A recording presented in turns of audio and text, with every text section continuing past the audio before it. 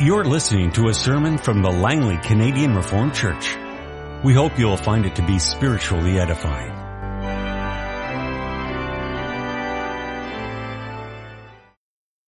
Our scripture reading this afternoon is from 4 places in the New Testament, 3 in the Gospel of Luke and 1 in the Gospel of Matthew. We turn first of all to Luke 1, the verses 5 to 17, then Luke 1, the verses 26 to 33, Luke 2, the verses 8 to 20, and then Matthew 1, 18 to 21. And hopefully in due time you will see the reason in the confusion. We turn then first of all to Luke chapter 1, beginning at verse 5 to verse 17, where the word of our God reads as follows: In the time of King Herod, or king of Judea, there was a priest named Zechariah who belonged to the priestly division of Abijah. His wife Elizabeth was also a descendant of Aaron. Both of them were upright in the sight of God, observing all the Lord's commandments and regulations blamelessly. But they had no children, because Elizabeth was barren. And they were both well along in years. Once when Zechariah's division was on duty and he was serving as priest before God, he was chosen by lot, according to the custom of the priesthood, to go into the temple of the Lord and burn incense. And when the time for the burning of incense came, all the assembled worshippers were praying outside. Then an angel of the Lord appeared to him at the right side of the altar of incense. When Zechariah saw him, he was startled and was gripped with fear. But the angel said to him, "Do not be afraid, Zechariah. Your prayer has been heard. Your wife Elizabeth will bear you a son, and you are to give him the name John. He will be a joy and delight to you, and many will rejoice because of his birth, for he will be great in the sight of the Lord. He is never to take wine or other fermented drink, and he will be filled with the Holy Spirit even from birth. Many of the people of Israel will he bring back to the Lord their God. And he will go on before the Lord in the spirit and power of Elijah, to turn the hearts of the fathers to their children and the disobedient to the wisdom of the righteous, to make ready a people prepared for the Lord." Then we turn to verse 26 to 33. In the 6th month, God sent the angel Gabriel to Nazareth, a town in Galilee, to a virgin pledged to be married to a man named Joseph, a descendant of David. The virgin's name was Mary. The angel went to her and said, "Greetings, you who are highly favored. The Lord is with you." Mary was greatly troubled at his words and wondered what kind of a greeting this might be. But the angel said to her, "Do not be afraid, Mary. You have found favor with God. You will be with child and give birth to a son, and you are to give him the name Jesus. He will be great and will be called the Son of the Most High. The Lord God will give him the throne of his father David, and he will reign over the house of Jacob forever. His kingdom will never end." And then we turn to Luke 2, the verses 8 to 20. And there were shepherds living out in the fields nearby, keeping watch over their flocks at night. An angel of the Lord appeared to them, and the glory of the Lord shone around them, and they were terrified. But the angel said to them, "Do not be afraid. I bring you good news of great joy that will be for all the people. Today in the town of David a Savior has been born to you. He is Christ the Lord. This will be a sign to you. You will find a baby wrapped in cloths and lying in a manger." Suddenly a great company of the heavenly host appeared with the angel, praising God and saying, "Glory to God in the highest, and on earth peace to men on whom his favor rests." When the angels had left them and gone into heaven, the shepherds said to one another, "Let's go to Bethlehem and see this thing that has happened, which the Lord has told us about." So they hurried off and found Mary and Joseph and the baby who was lying in the manger. When they had seen him, they spread the word concerning what had been told them about this child. And all who heard it were amazed at what the shepherds said to them. But Mary treasured up all these things and pondered them in her heart. The shepherds returned glorifying and praising God for all the things they had seen and heard, which were just as they had been told. And then we go back to Matthew chapter 1, 18 to 21. This is how the birth of Jesus Christ came about. His mother Mary was pledged to be married to Joseph. But before they came together, she was found to be with child through the Holy Spirit. Because Joseph, her husband, was a righteous man and did not want to expose her to public disgrace, he had in mind to divorce her quietly. But after he had considered this, an angel of the Lord appeared to him in a dream and said, Joseph, son of David, do not be afraid to take Mary home as your wife, because what is conceived in her is from the Holy Spirit. She will give birth to a son, and you are to give him the name Jesus, because he will save his people from their sins. Our text this afternoon comes from, first of all, Luke 1, verse 13. But the angel said to him, meaning Zechariah, do not be afraid, Zechariah, your prayer has been heard. Then we go on to verse 30. But the angel said to her, do not be afraid, Mary, you have found favor with God. Then we turn to Luke 2, verse 10. But the angel said to them, do not be afraid, I bring you good news, a great joy that will be for all people. And then finally our last text is from Matthew 1, verse 20.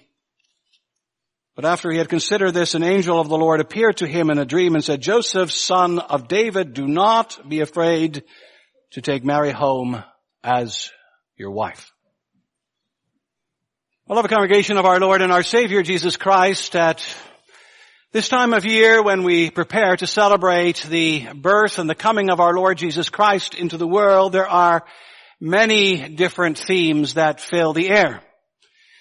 There is, for example, the well-known theme of peace on earth, or glory to God in the highest.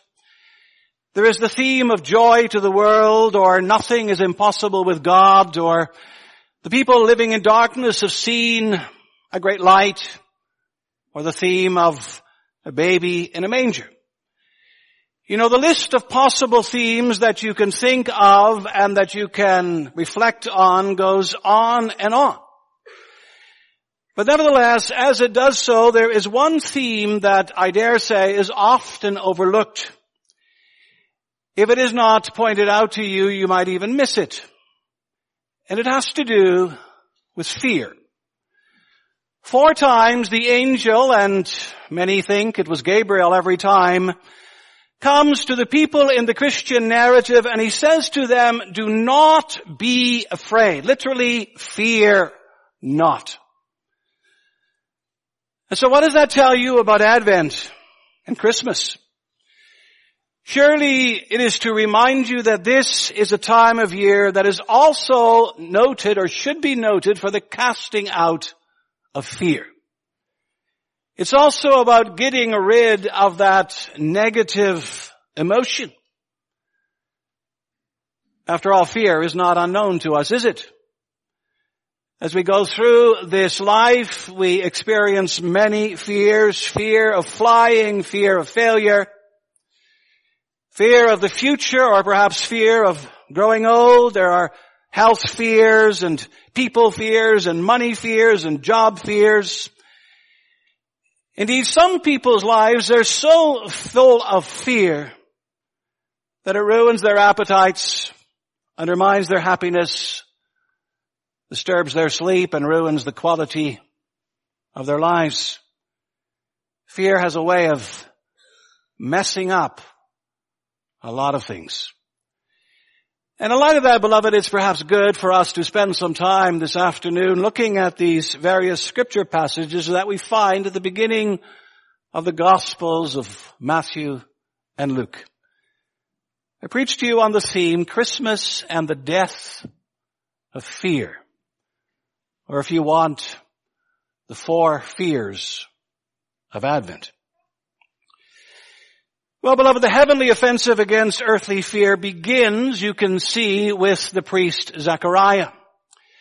The story is told to us in Luke 1. There we are introduced to an old priest called Zechariah, or sometimes translated Zacharias, who has an equally old wife, it would appear, called Elizabeth, and together they represent the senior citizens of Advent. Only senior in this case does not mean useless, for look, Zechariah is still working as a priest. In his old age, he is even, we can see, singled out for a singular kind of honor. He is chosen one day to go into the temple of the Lord and to burn incense. Had he done this before? Was this the first time? We don't know. What we do know, however, is that many, many priests waited and prayed for a lifetime to receive this kind of opportunity, but never received it. There were just too many priests waiting in line. Too many names in the hat. So the impression is given to us in Luke 1, isn't it, that this is Zechariah's first and perhaps only time? And so you need to understand at this particular moment, Zechariah is greatly honored. He's going to experience the thrill of a lifetime. There is no higher priestly honor than the work that he is about to do. But then, beloved, along comes the angel Gabriel, and the angel Gabriel ruins it all. At least at first sight, he surely does. For there is Zechariah in the temple, in the holy place, and he's just about, notice, at the pinnacle of the ceremony, namely the burning of the incense, and suddenly there on the right side of the altar stands this angel. And Zechariah stops in his tracks, and he's gripped with fear. Incense offering takes an instant back seat to utterly unexpected angelic appearance. However, it would appear that Gabriel is a considerate angel. I don't know if there are any other kind, but he is. For no sooner does he see Zechariah's apprehension and reaction, and he goes out of his way to make him, as it were, comfortable. Don't be afraid, Zechariah, he says. You wonder if it helped. Did it really slow down his racing heart or stop the knocking of his knees? Did it really remove his fears? That's doubtful. But all in all, it does force us to ask why. Why is Zechariah so fearful? And no doubt some of you may be thinking, well, that's kind of a silly ministerial type of question. How would you react if you saw an angel one day? How would you feel if suddenly an angel was knocking on your door? And that's true enough. I think we all probably to some measure would be scared out of our wits. But you know, it doesn't give the full answer. For note that Luke, and that's interesting, in all of these accounts, there is really no description of the angel, is there? Was he standing there in white? We think he was, but we don't really know, do we? Was he all aglow somehow? What kind of an appearance was it that so unnerved Zechariah? We don't really know, do we? We don't really have the answer. And yet at the same time, beloved, we can say that it's more than just the fear of looking at something really awesome and unexpected, because look a little deeper. Where is Zechariah? He's in the temple. He's in the holy place. There's only one place holier than that, and that's next door in the Holy of Holies. And what's he doing? He's about to make an offering. And what qualifies him to do so? Well, he's a priest. He's a priest after the division of Abijah, we are told. But is that all? That's not all, is it? Zechariah may be a priest, but he's a sinful priest. Zechariah may be about to bring a sacrifice, but it is not a perfect sacrifice. Because really, what do we have here? We have an imperfect priest bringing an imperfect sacrifice in God's most holy place. And then along comes suddenly this angel, this Gabriel, and you need to understand that with him comes that realm of heavenly perfection. You see, if the sight of the angel doesn't scare Zechariah, the fact of what he is doing must surely scare him stiff.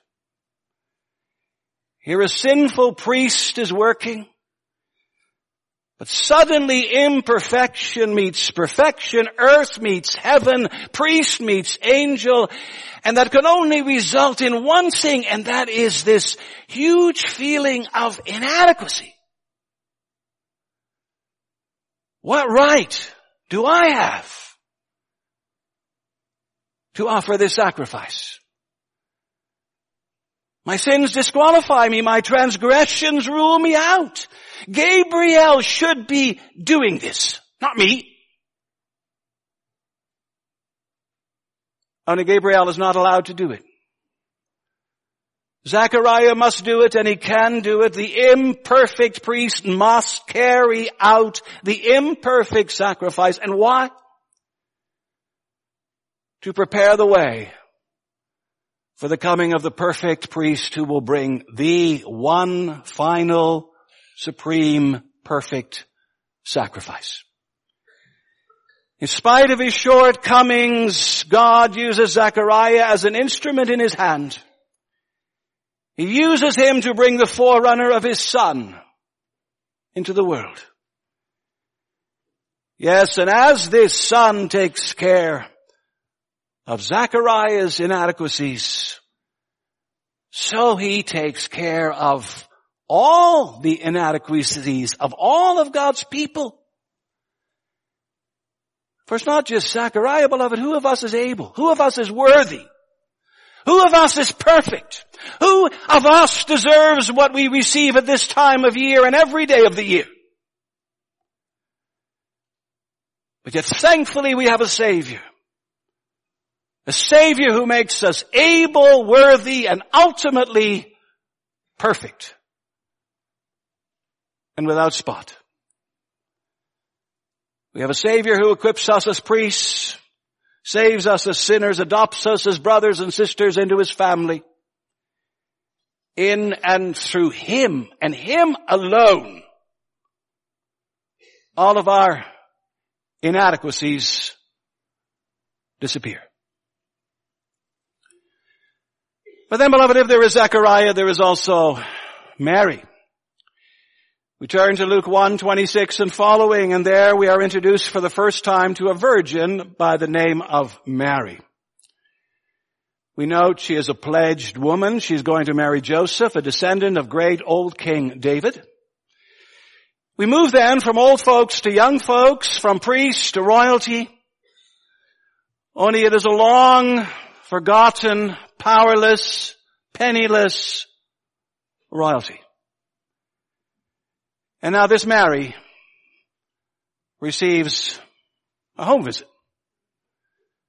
An angelic home visit. Once again, it is the angel Gabriel who comes knocking on the door, and he comes even rather politely. Greetings, you who are highly favored. The Lord is with you. But then note her reaction is the same as that of Zechariah. She too is taken aback and she's scared. And to her as well, he has to say, do not be afraid, Mary. Why does she too need to be reassured? Again, you might say the intersection of heaven and earth creates tension in the air. Once more, the unholy clashes with the holy, the imperfect with the perfect, the sinful with the sinless, darkness with light. But there's more.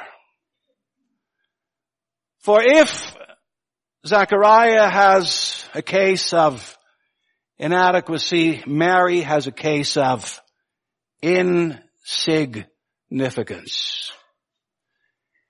Who is Mary? You know, contrary to what the Roman Catholic Church teaches or has made of her, she is at bottom a nobody. She's a woman and thus dependent. She's young and thus without rights. She is a virgin and thus powerless. She is betrothed and thus in transition. She may or may not have been a descendant of King David. The scholars are still arguing about that. But even if she is or if she isn't, it doesn't make much difference in those days. So who's Mary?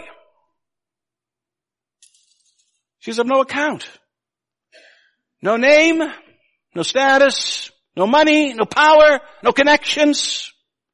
Humanly speaking, and in the eyes of the world, she is a zero. And she knows this.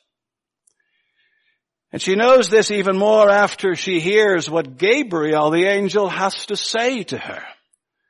For does that suddenly inflate her pride and bolster her ego? No, there is every indication that it frightens her even more. How can this be? How's it going to happen? She reacts to Gabriel with fear. And once she hears the message that he brings, that fear doesn't go away. It increases. And it increases in the face of her insignificance. You know, later on she's going to be singing. And she's going to be singing about the humble estate of God's servant. And about God lifting up the humble, the nobodies, the no accounts. What right do the humble have to receive heavenly messengers, let alone be called highly favored? But yet, beloved, as her meeting with Gabriel continues, and as she hears more, and as it slowly begins to sink in, her fear lifts. And she takes to heart Gabriel's words, do not be afraid. She submits finally and she says, I am the Lord's servant. I'm not sure, in other words, what's all involved with this. I don't understand all the ins and outs. But I don't have to. May it be to me as you have said. Mary promises to listen and obey, to hear and to heed, to serve and sacrifice. Yes, and in the process, notice the Lord in turn takes care of her insignificance. It starts already when Elizabeth opens the door and exclaims, but why am I so favored that the mother of my Lord should come to me? And it continues when the child is born, and when the shepherds come, and when the wise men worship. And it goes on and on. Our God, you see, has this wonderful way of turning nobodies into somebodies. He's in the bringing down and the lifting up of business. Mary sings, he has brought down rulers from their thrones, but lifted up the humble. Our Lord Jesus Christ will later say to his disciples, who are nothing more than a bunch of fishermen, that they're going to sit on thrones of judgment. The Apostle Paul comments that our God takes the lowly, the despised things of the world, the nothing things, and he makes them into something. Our God takes care of Mary's insignificance, and he will also take care of ours. And in the meantime, our calling is simple. Just keep on serving, keep on listening, keep on obeying and doing God's will. And be assured the great promotion is coming. So, beloved, Zechariah as well as Mary receive heavenly assurance. But again, it doesn't stop with them, for we turn next to Luke 2. No sooner has Luke told us about the greatest birth in the history of the world, and notice he kind of switches. He shifts the focus from Bethlehem to Ephrathah, from town to field, from a babe in a manger to a bunch of shepherds. And that's kind of a surprise, isn't it? Would any of you have predicted that? If asked, we might have predicted a shift, let's say, from town to city, from Bethlehem to Jerusalem, from babe in the manger to King Herod on the throne, from quiet birth to public noisy announcement, only it doesn't happen that way. And that's not all. For in addition from going to manger to field, we also go from shepherds, notice, to angels again. Only this time it's not one angel, but a whole company of angels. Angels, angels everywhere. And specifically, these angels are singing. They're singing, glory to God in the highest, and on earth peace to men on whom his favor rests. Note again, that while the angels are singing, the shepherds are shivering in fear. And once more, the angel, and perhaps it was Gabriel, says, do not be afraid. A third time. Why are they too afraid? And no doubt we say again, it has everything to do with earth being invaded by heaven, but it also has to do with something else. It has to do with inferiority. You and I need to realize that not many fathers in Israel would encourage their sons to become shepherds. Ancient documents tell us that shepherds were on the fringe of society. They belonged in the same category as the publicans and the prostitutes. And while they were supposed to take care of the sheep, they often stole the sheep and sold them, or sold their wool illegally, or neglected them. It may be kind of quaint and romantic to be a shepherd today, but in the days of the New Testament, it wasn't that at all. And on the one hand, that makes the appearance of this angelic choir all the more surprising. Here we have what probably was the greatest choral performance in history, and who hears it? Who hears it? Do they hear it in Bethlehem? Not as far as we know. Do they hear it in Jerusalem? No. The only people who hear it are shepherds. And that's an amazing thing, but it's also an embarrassing thing. You can be sure that as the shepherds were taking all of this in, as they were looking and as they were listening, they were saying to themselves, wrong audience. Wrong address. What are you doing singing like this and about this to the likes of us? Only it is not a case of wrong address, wrong audience. Because once again, our God knows exactly what He is doing. He is telling His servants to sing to these measly shepherds. And He's using these measly shepherds as witnesses to the birth of His great Son. He's turning shepherds, the most unlikely of people, into great news broadcasters.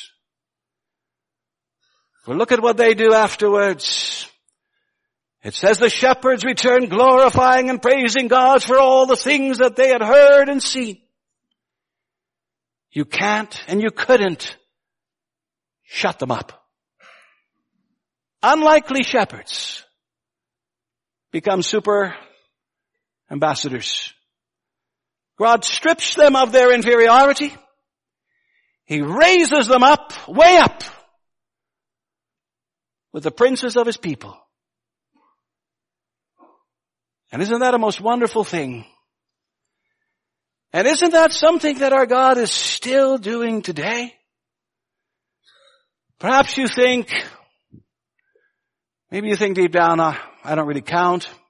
I don't really matter. Nobody cares about me at bottom. I don't have any gifts. I don't have any talents. I don't have any special abilities. And if you think that, you're wrong. Look at the shepherds and take heart. Because if God employs and empowers the likes of these kinds of people, who says he cannot and he will not, do the same to you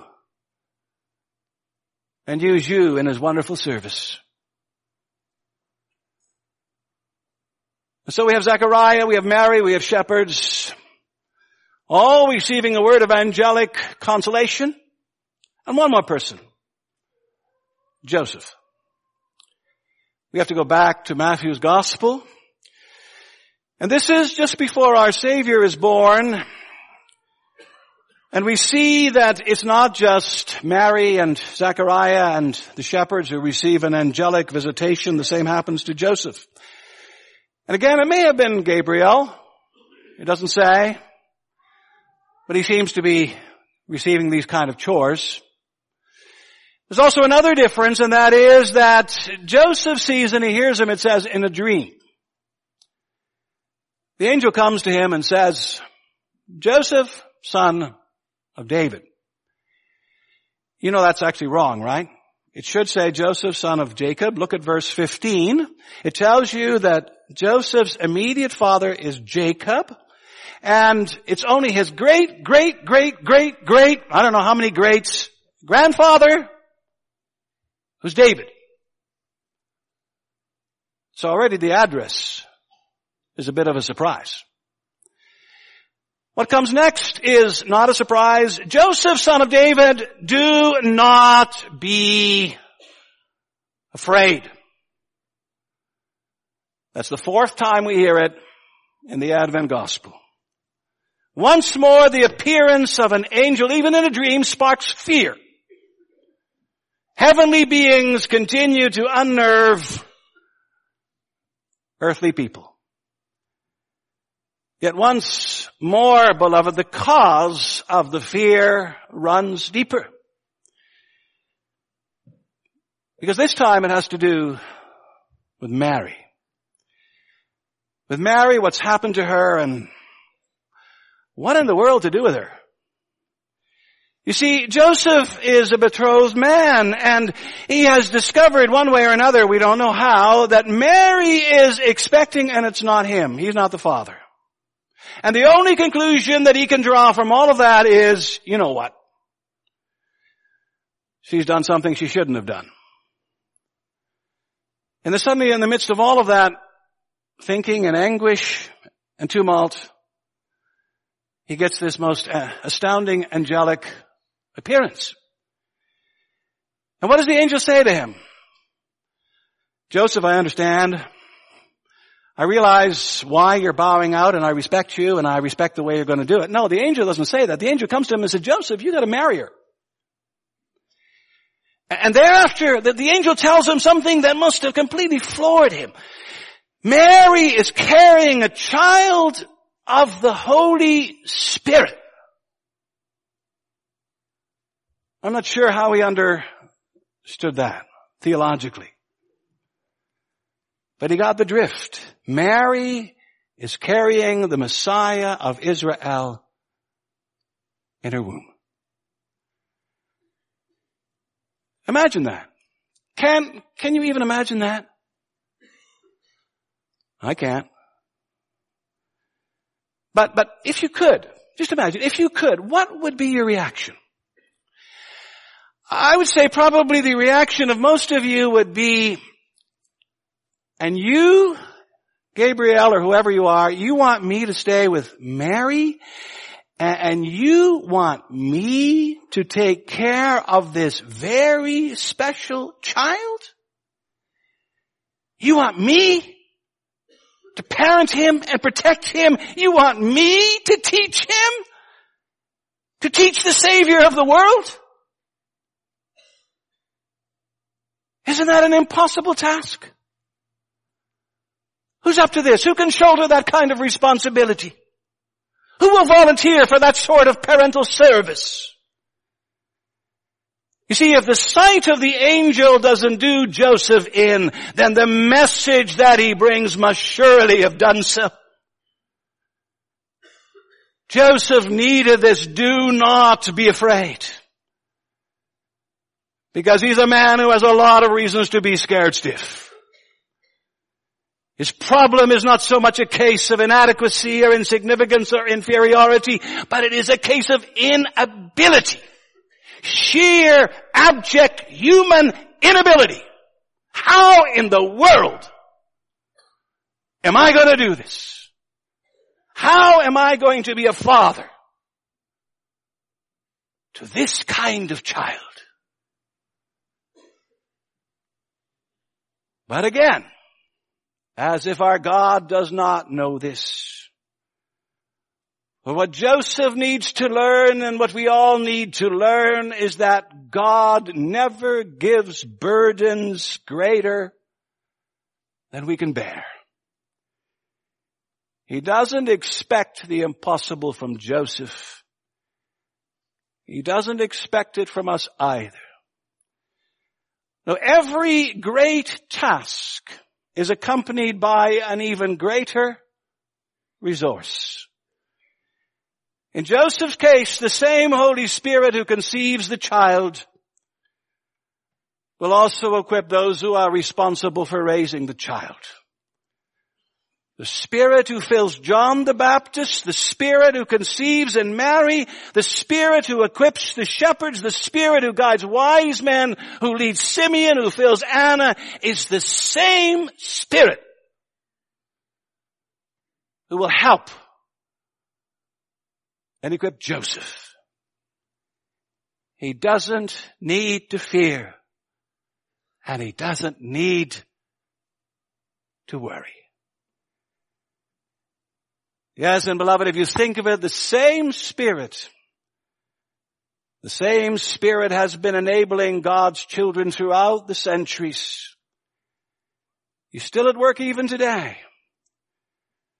You can be sure that whatever challenge God gives you is not given you in isolation. It's given you together with the means and the abilities and the strength to do His will. And so, beloved, as Advent moves into Christmas, serve this great God joyfully, confidently, boldly every day.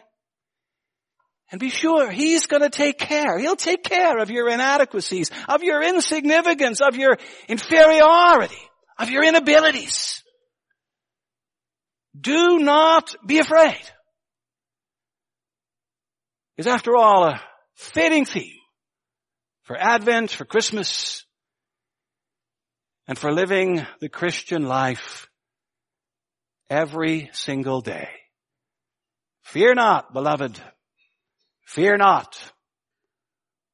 Amen. This has been a sermon from the Langley Canadian Reformed Church. For more information, please visit us on the web at www.langleycanrc.org.